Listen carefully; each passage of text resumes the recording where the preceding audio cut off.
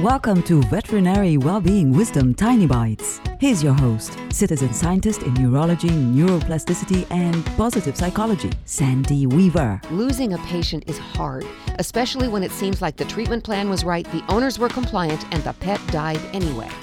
Because pet lifespans are so much shorter than human lifespans, veterinarians deal with patient loss a lot more often than human doctors do. But here's the immutable fact that's the same for both.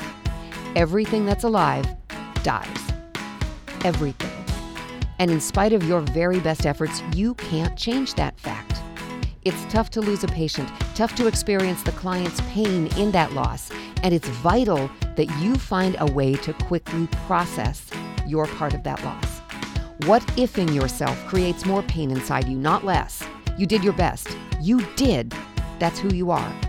Your clients and your patients are lucky to have you in their lives. For tools to create more success, visit centerforworkplacehappiness.com. Want more tiny bites of veterinary well-being wisdom? Subscribe to the podcast and share it with your friends. And there's lots more at centerforworkplacehappiness.com. Here's to your well-being, one tiny bite at a time.